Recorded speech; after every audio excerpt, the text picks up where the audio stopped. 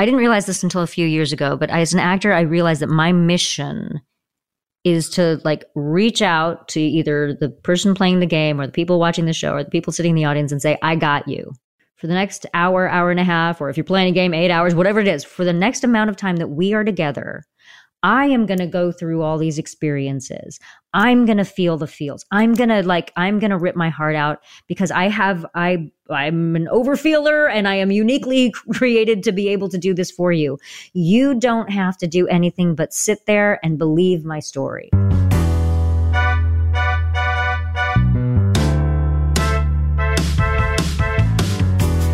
Welcome to The Art in Yourself. I'm John Lister, and this is part 2 of my 2-part conversation with Anjali Bhimani. You mentioned branches of the tree and that Symmetra is one of those branches and Voiceover is one of those branches.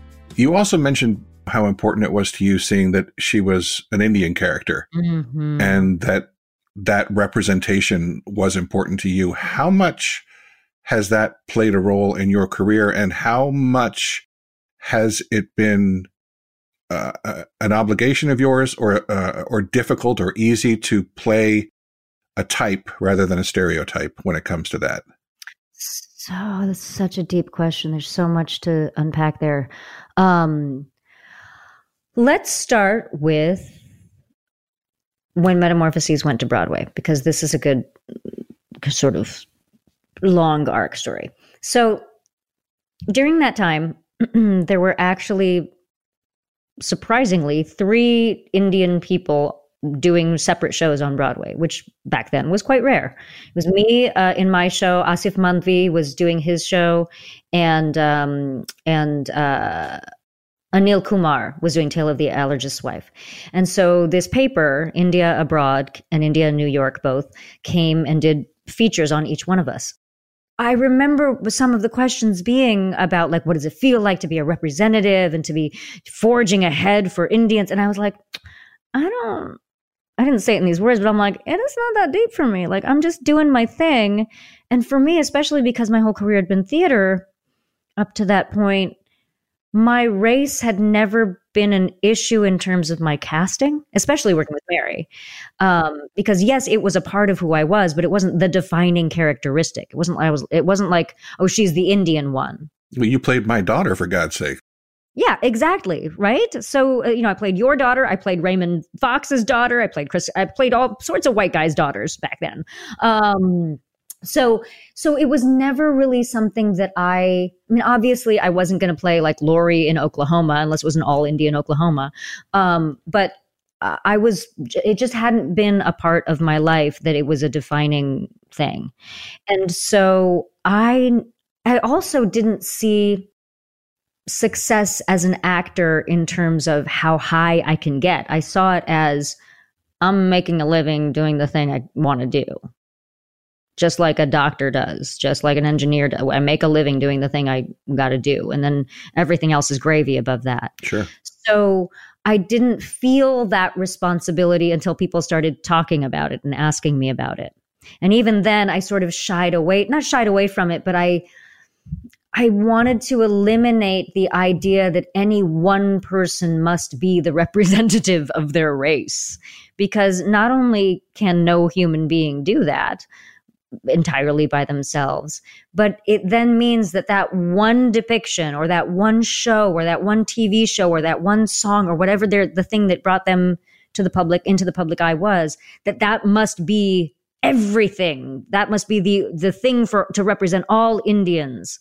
And that does a disservice to everyone because we are all so complex. There are so many stories. There are so many Indian actors and actresses. There are so many shows. There are so many conditions. There's so much to cover. But the extra obligation of layering that on top of your career seems like even so much more responsibility than is necessary. Which is another reason why I was like, dudes, please don't do that. Like, I'm having a hard enough time making a living. Like, sure. This is I got to do my thing. And it's the same as this is not comparing me at all to Denzel Washington, but the year that Denzel Washington got the Oscar and Halle Berry got the Oscar and Sidney Poitier got the Lifetime Achievement Award at the Oscars, I remember I can't remember which one of them it was, but it was either him or Sidney Poitier both talking about like, I don't want to be the best Black actor. Mm-hmm. I'm the best. This isn't about that. Like, it's great that I'm the first Black actor to get this, or the first Black actress in all of this, but that's not what this is about. I'm an actor. I'm an actress. And that now I feel like there is more freedom in that department because there are so many people of my same heritage out there. Interestingly enough, I will also say that since there has become more representation and since there are more South Asians in the mainstream, I have ended up being like I've ended up having to play more specifically Indian roles than I ever have in my life. That's interesting. So it kind of went the other way around. Yeah, for me it did, because I think it's a double-edged sword when you insist on everything being accurate, quote unquote, representation, then sometimes people forget about just us all being people. Yeah. And that there are, it's lovely. I love it when there are stories where, again, that's only one aspect of who I am or who you are or who anyone else is. That's why I love Overwatch, because while there is so much representation in that game, and whether it's ethnicity, whether it is gender orientation, whether it is sexual orientation, whether it is disabilities, whatever it is, there's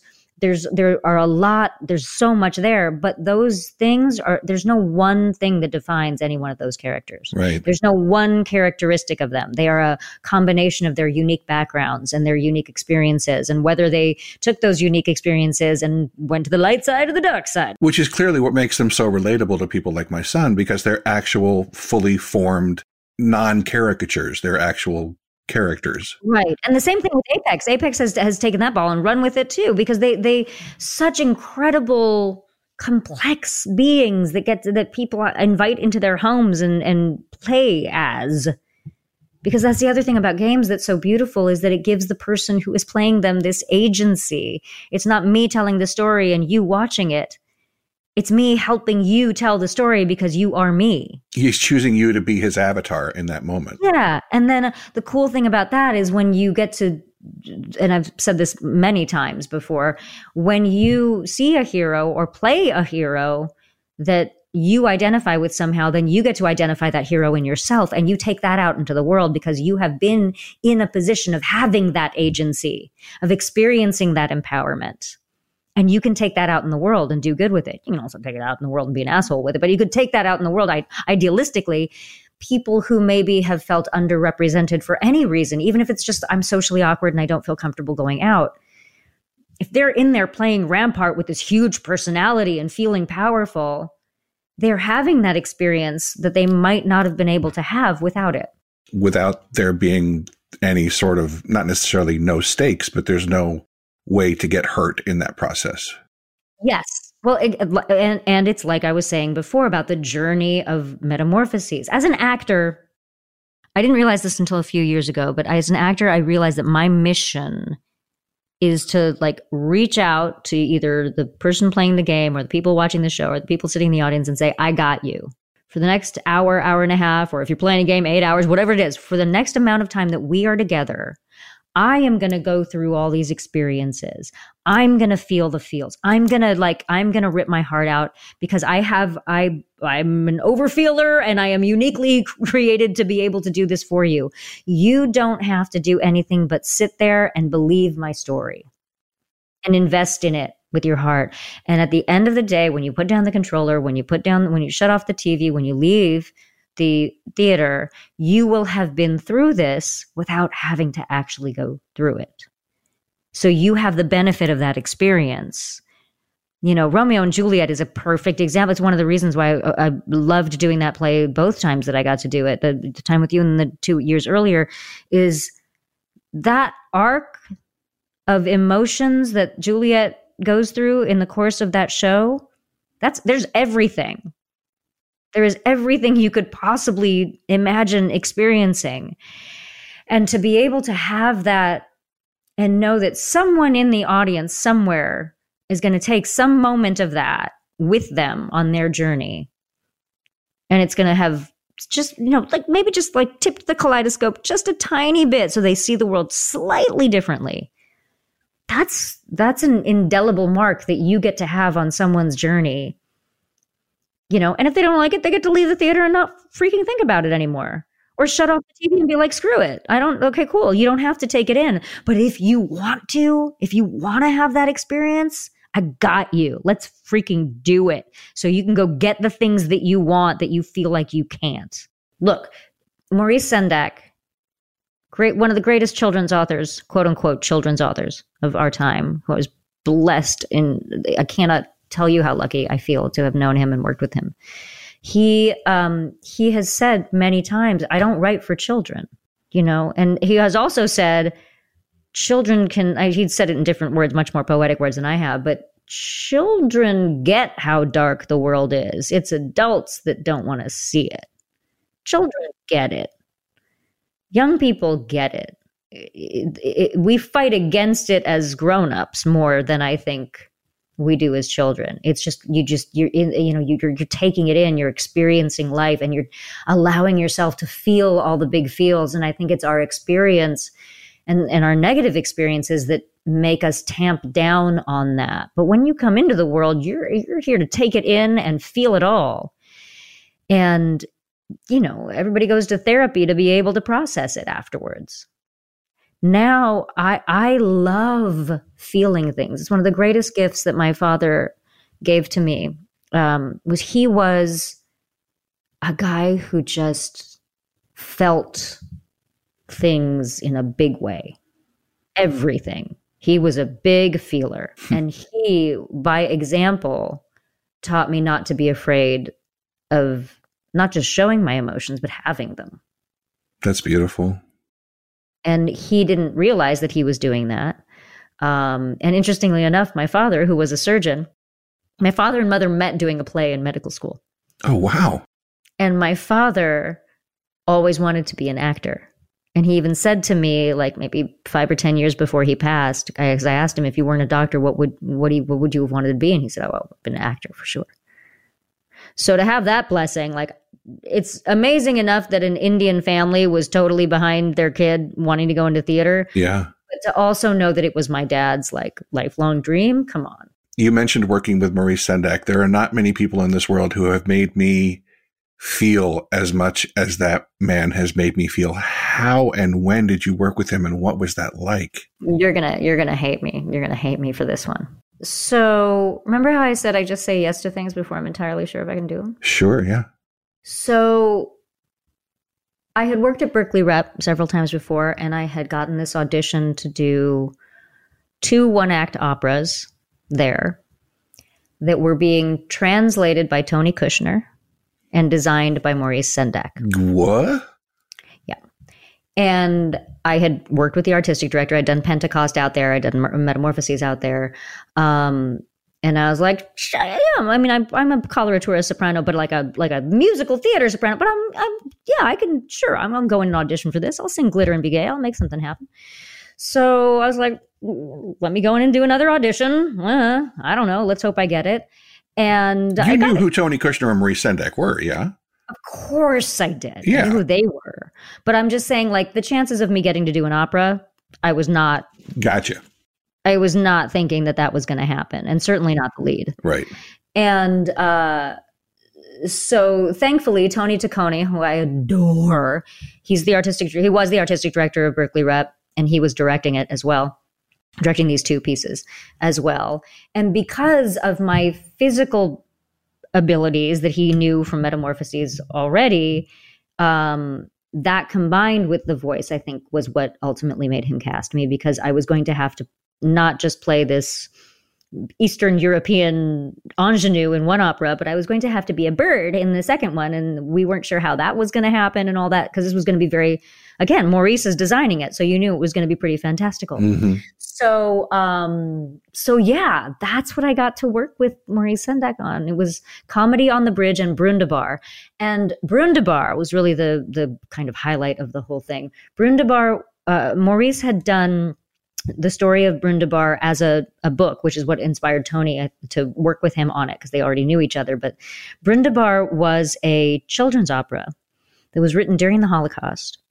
And when the composer was taken away to the camps, he brought it with him. Oh my God. And so they performed it in the camp where he was. Wow. And not like multiple camps. Yeah. And so one of the amazing things about that experience, in addition to like so many, to working with Tony Kushner and Maurice Sendak, was that the young woman who played the cat in the camps came to see the show. No way. Yeah. You have had some transformative experiences on the stage, young lady. I cannot tell you, like, I am so, like, I see everybody running around being like #blessed, and which makes me want to vomit in my mouth when people do that. But I have for so many reasons. And how do I say this? I tend to live in an unhealthy state of not enough, it's not good enough, but not in terms of my life experience. It's more about in terms of what I am contributing to it. Oh, that's interesting. Because for me, I feel a little bit like what's that line in Hamilton? Why do you write like you're running out of time? Yeah. Feel a little bit like once I finally learned how to not fight the war inside my head against myself and not be depressed or not struggle with my own insecurities in that way, but have the battle be, what more can I do out there in the world that's going to help people, or that's going to change people, or that's going to make a difference, or that's going to, like, how do I do more for more people? And the only way I really know, like, my language, all this whole journey has been storytelling. Mm-hmm. And whatever itinerant things come from that, whether it's a bigger voice online because of social media, whether it's I get to talk to people after a show because there's a talk back, whatever it is, like that has become my not enough. It's not enough. You're not doing enough. You got to do more. You got to figure out a way to do more. You got to hustle more so you can help more people, or so you can have a bigger name so you get to go donate more to this charity or whatever. And then, like, that'll be the war I fight in my head. But when I think about the amount of things I've been, and the people with whom I've been allowed to do them, I'm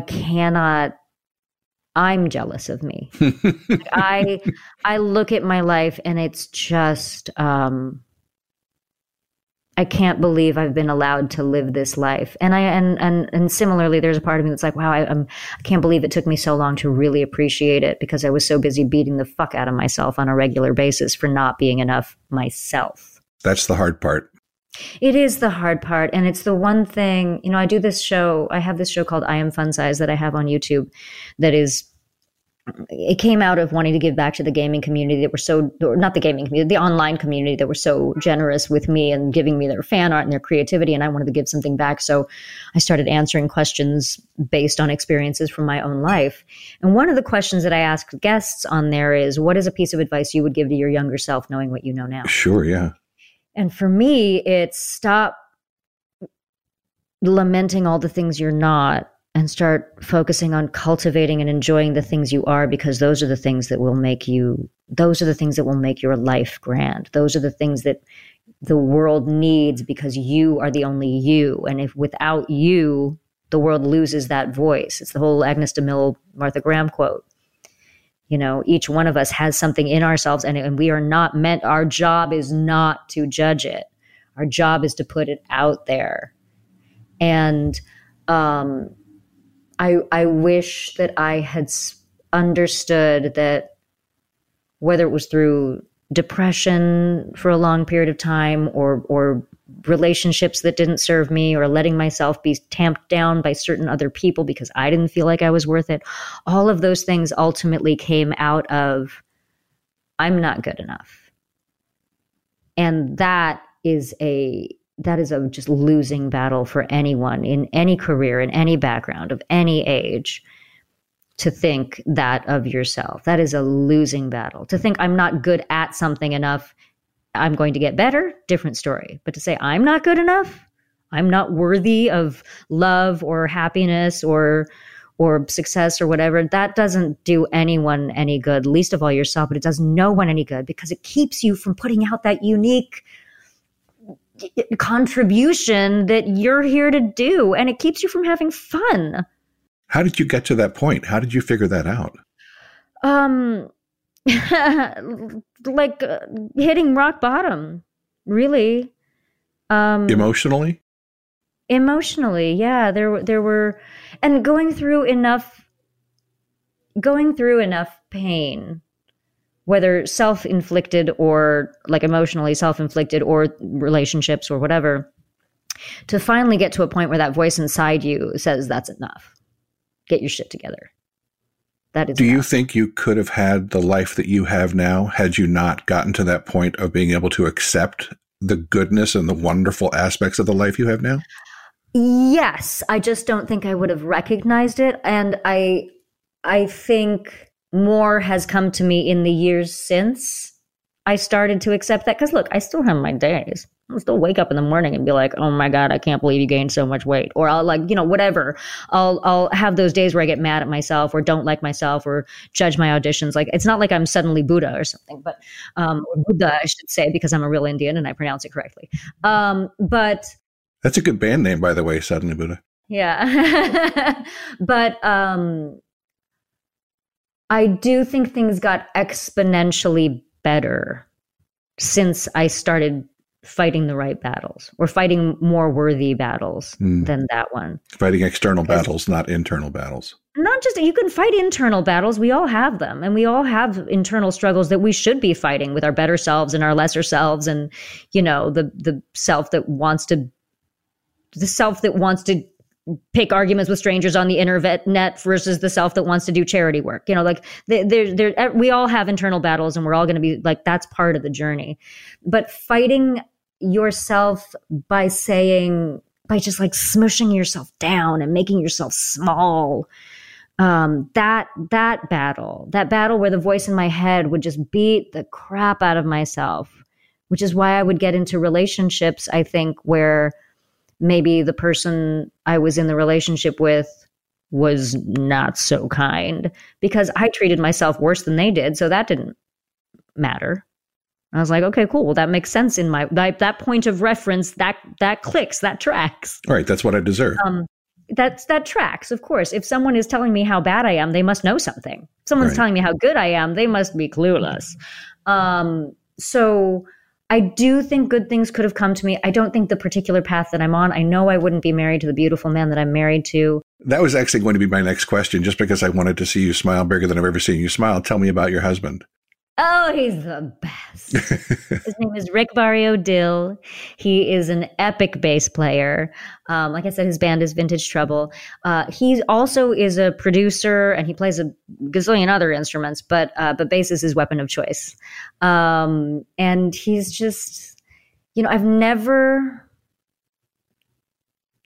met in my lifetime a single person, let alone a man that I was in a romantic relationship with, who was even more invested in my own happiness and my own growth and my own being big, despite my, 5'98" frame, like being the biggest me I could. I've never, ever, ever met someone who's more invested in watering that flower than him. And when I met him was when I was just achieving what I call head from ass extraction after my previous relationship. And I was just barely like peeking out at the world and being like, oh, look, there's a world out there where people are nice to me. And I was just starting to step into myself and starting to be like, what's this like? And I had just officially moved to Los Angeles.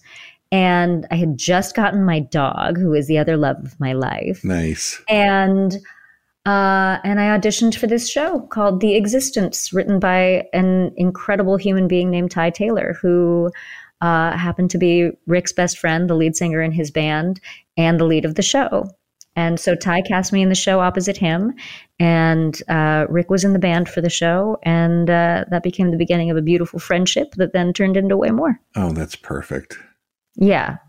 And it was so right as I was coming to LA and meeting all these amazing, artistic, loving human beings, he was there meeting them all too, because we ended up with the same kind of larger group of friends at the time. So it was just like all this happened probably like 3 months, 3 or 4 months after I had hit that point where I didn't want to wake up. Yeah. I just wanted to like not be on the planet. And a little voice inside my head said, that's fucked up. Get it together. I don't care if you're going to cry all day, cry while you're doing the dishes. Come on, let's go. And then you suddenly found him, and then this entire community of other people came with that. I met him. Yeah, I met him and I met the community. And it's not like it was all like wine and roses and perfection. Like there was a struggle to get to where we are now. And circumstances and everything. And it also happened to be when his band had just formed. And so it was all, it's again, like looking back at the story, when you tell the story, looking back, you see how extraordinary it is. In the moment, you're mired down in the now. Yeah. The minutia. Yeah. And you just don't know. But again, just like that story with my knee injury, you don't know in the moment, but you got to trust as long as you keep moving forward and as long as you somehow trust you will make this story the right story. Not there's some invisible force in the world who has decided it's the right story, because I'm too much of a control freak for that. I believe in a higher power, but I'm not cool with being like, oh, so I'm just a puppet down here. Exactly. I have agency. I get to decide how much I screw up before I learn my lessons. Thank you very much. Right. But as long as you kind of know that I'm going to make sense of this later because it's my life and my life is not a tragedy. So I'm going to make sense of this somewhere down the line. I just don't know how it all tracks now, but that's cool. I'll make it track later. That's great advice that's just acceptance. I mean, that's what you're talking about, accepting. Yeah. But also not acceptance without reticence, without like throwing your hands up and being like, I okay, fine, whatever. No, you're not surrendering to it. You're just accepting it and moving forward with those parameters. As best you can, because it's hard, and everybody carries shit with them and you carry it until you don't. And only you can drop it. Yeah, and that's totally fine. If you want to carry it, I remember in one particular relationship that was very troubled, I remember a friend of mine being like, you know what? You're going to be in it till you're not. Because she was so tired of telling you the same thing over and over again. Yeah, she was like, you're going to be in it until you're not. That's great advice. And it is. And she was right. But yeah, it really is all about storytelling also, isn't it? Like our lives really are what narrative we decide to make of it, how we look at the script of what's happened to us and what we do with it going forward, and how we decide for ourselves, am I the tragic hero? Am I the superhero? Am I just am I the lovable loser? You cast yourself every day in your life as who you are. And realizing that you're telling the story, not someone else. Yeah, because no one else is living in your head and no one else is with you 24 hours a day besides you. So you better make that decision or make those decisions regularly. And if you don't like what you're living, change the story. Only you can do the rewrites. Yeah, exactly. And you can't change the plot points. Shitty things are going to happen. Loved ones are going to pass away and accidents will happen and all of that. That is going to happen. So don't be afraid that the sky is falling. The sky is falling, but be aware that it's not always going. If you're looking for bliss 24 hours a day, you're on the wrong planet. This is not the right incarnation for you. Right. But if you're looking for, and I remember saying this to my husband early in our relationship, like, thank you so much for the up, the down, the diagonal, the sideways, because we are all over our lives are crazy and there are high points and low points and sideways and all of this, but I am here for it because it is a wild ride and I don't want to be bored and I don't want to miss anything. Speaking of constantly moving forward, what's up next for you? What is up next that I can talk about? This is the problem with these days. Everything is NDA, non-disclosure agreement, like all of I have some video games coming up I can't talk about. I promise I'll edit it out. I swear I will. Yeah, not going to happen. I live in fear. Like my Achilles heel in the world is I live in fear of getting in trouble. And there is nothing like an NDA to scare the living crap out of you. I remember when I was on The Sopranos, and I don't want to spoil it for anyone who still hasn't seen it. I know I hate spoilers, so I'm just not going to do that. But the episodes I was in have a very, very pivotal thing happen in them. Yeah.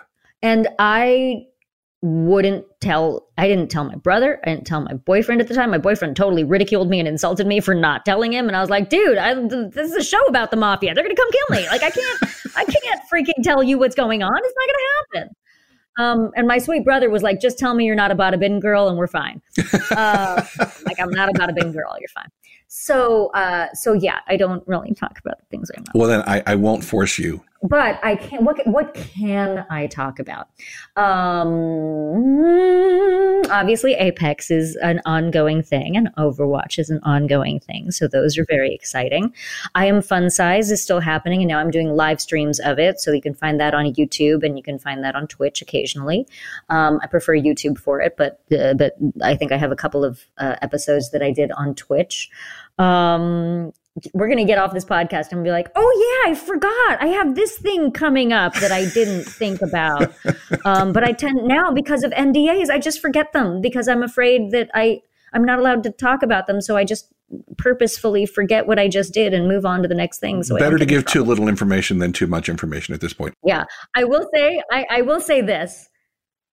There are a couple of things that I am working on right now that are exceedingly cool, even in light of all the shit that I've done before. And I'm really excited. Well, then let's agree to this. When those things are allowed to be disclosed and there is no longer an NDA. Come back on your show and we'll talk about it. You will come back and we will chat about it. Guys, there's so much that you've done that I wanted to speak about that we haven't talked about. But what we have talked about means the world to me, and I cannot thank you enough for being a part of this. I am so glad you reached out, Papa Capulet. I am so glad. We've come a long way from you lifting me off the stage with my hair. Oh my God, right? Yeah, I just realized that sounded so awful on a podcast. It's a scene, you guys. No, it's theater. It's totally innocent. Don't worry. Look, read Romeo and Juliet and you'll understand it. Get educated, people. You'll totally get it. You'll totally get it. Be scared of Papa Cap, but not this Papa Cap, because I love you, John Lister. I'm so glad you're doing this. I can't think of a more jovial and lovely human to be doing this. Oh, that's so sweet of you. And thank you so much for being a part of it. You're someone that I thought of when I started this, and I'm glad I've got you on record now. Anjali Bhimani, thank you for being a part of the art in yourself. Thank you. Take care.